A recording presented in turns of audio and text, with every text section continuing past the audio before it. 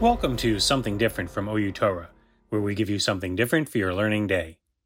As you are no doubt aware, there are a number of food-related restrictions on Pesach. Not only are we not permitted to eat chametz, we're not even allowed to own or benefit from it. The practice of Ashkenazi Jews is not to eat kidneys. Many people don't eat gebrachs. So are we allowed to take medications on Pesach? Are medications considered food? Is swallowing a pill considered eating? How sick does one have to be to take a kidneys medication? What about a chametz medication? As you can see, there are a lot of moving parts to this question. These are addressed by Rabbi Anthony Manning in his OU Torah series, Halachic and Hashkafic Issues in Contemporary Society.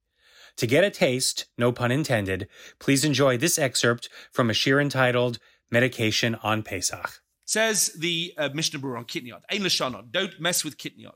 Now, Pesach, even on the last day, you mustn't be lenient. Mikol Makam. If a person has nothing to eat, God forbid there's a famine. I mean, you can. It's not life-threatening in this situation, but it's you can cook any kidneys you want, apart from the 5 grains. You should try have peas and lentils before you get into the real rice, millet. Raska, I think, is buckwheat. Because they are much more like the 5 minim. They're much more of a gezerah. Upashut. He said it's absolutely clear. If somebody is a chayla, even though they're not seriously sick, but they're sick, we'll define that in a minute. You can cook kidneys on Yonsa for on Cholamoid and on Yonsa for them. If you need them. You have to, of course, check them very carefully, the livror, and select them and sort them very carefully. Yafa, bedigdok hetev, shelo yimtzu ba garinim, so that there's no grains. Mehei mini dagan. Now, when we're talking about kidney in medication, we're not talking about cooking rice for people. We're talking about tablets which have kidney on them, and there's for sure no chametz in. If there's no chametz in, we'll talk about when there is chametz in. But the kidney that we're talking about in medication today is inedible anyway. And therefore, all the poskim say absolutely clearly that if there's a medication that you need on Pesach and it contains kidneyot, then that's fine.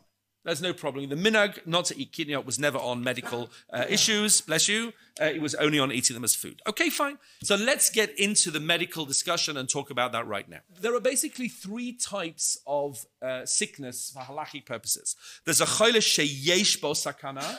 That's somebody who is life-threateningly ill, and I've given you some examples. This is not an exhaustive list at all. Someone with a serious infection, someone who's seriously ill with COVID, God forbid, somebody with COVID and severe symptoms, someone with a chronic life-threatening condition, such as high blood pressure, diabetes, asthma, stroke risk, etc., an elderly person who has the flu, go over the page, a pregnant woman who has a specific condition, a blood clotting disorder, a toxemia, etc., a woman who's given birth in the past 7 days, or who has any complications after the birth that could be life-threatening, or, for that matter, anyone who the doctor says is in a potentially life-threatening situation.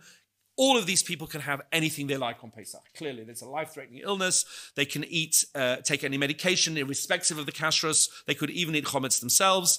There is a preference, where possible, if there's a tasteless, swallowable version of the medication, that's better, but only where it won't compromise or delay treatment in any way. So that's easy in a sense. The life-threatening conditions are always going to allow you to do things. The sugis in the Gemara and the Shulchan Aruch which make that more interesting is not Pesach, but Avodah Zarah.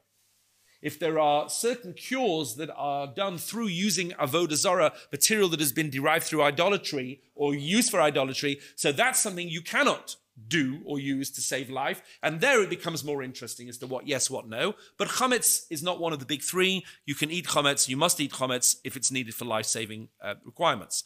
Then there's a chole she'ein bo sakana. That's someone who's sick, but not life-threateningly sick. So I've given you some examples. Someone who is bedridden, that's not a Yiddish word, bedridden. It's an English word, bedridden, okay? Someone who's not functioning fully due to pain, illness, someone with a proper fever, but not life-threatening. Here, someone recovering from COVID who is weak, someone with a chronic debilitating pain, like arthritis, who is in pain all the time, someone with a migraine, or even a mild depression, a pregnant woman between 7 and 30 days, any child under the age of, let's say, 6, who is in any kind of discomfort at all is got a din of a choile she'ein bo sakana. Usually, I say to people, a good rule of thumb is if you were at work in a job that you value, and you would say to your boss, "I'm really sorry, I've got to take a break. I can't function anymore. I've got to go home, or I've got to take a lie down." Then you're a choile she'ein bo sakana. If you'd say, "Okay, I've got a headache. I'm managing. When I get home in 4 hours, I'll take a Tylenol," then you probably don't fall into the category of a choile she'ein bo sakana. That's not the only way of defining it, but a choile she'ein bo sakana is someone who is sick but not life-threateningly sick. Now, we'll see. They can't eat edible chametz. They can't eat real chametz because they're not in a life-threatening situation. But we'll see below that they can certainly, according to many poskim, swallow, we'll talk about what that means, tablets and other medication that is inedible, even if it has chametz in them. And certainly kitniot. There's nothing to talk about. Certainly kitniot. What about chewable, liquidy, nice tasting medication? So we'll see. There's a machlokus on that. Most people try not to take that for people in this situation because there are poskim that say, look, it's edible. People like the taste, although we'll see there's a debate about that. But for a child, there are certainly poskim that will be makel, that if a child needs a medication, even if it has a taste, that is a child on the bar mitzvah, that has chametz in it, even if they're only a choile she'ein bo sakana, they're not life-threateningly ill, so then there are ways of giving them that too. Maybe a non-Jew should give it to them, maybe a child should give it to them. You can certainly ask a Rav in that situation. And the last category is a mechush. A mechush is someone who has aches and pains, but is not sick. They're functioning. They've just got a pain, a slight headache, a slight sore throat, a bit of a cold, whatever it is, a slight tummy ache. So generally speaking, a mechush is not considered to be sick in halacha. On Shabbos, someone with a mechush cannot take medication. There's a gezerah against taking medication on Shabbos. And someone who has a very light, ache or pain cannot take medication. Someone who is a choile she'ein bo sakana can take medication on Shabbat. Can't break Shabbat. Somebody who's life-threateningly ill can even break Shabbat. But someone with a mechush should not, where possible, take medication containing edible chametz. Certainly not edible chametz, but even inedible chametz, there are lists, and we'll talk about these lists in a minute. Like what you just heard? Hear the rest of that shir and much more on outorah.org or by using the OU Torah app for iOS and Android.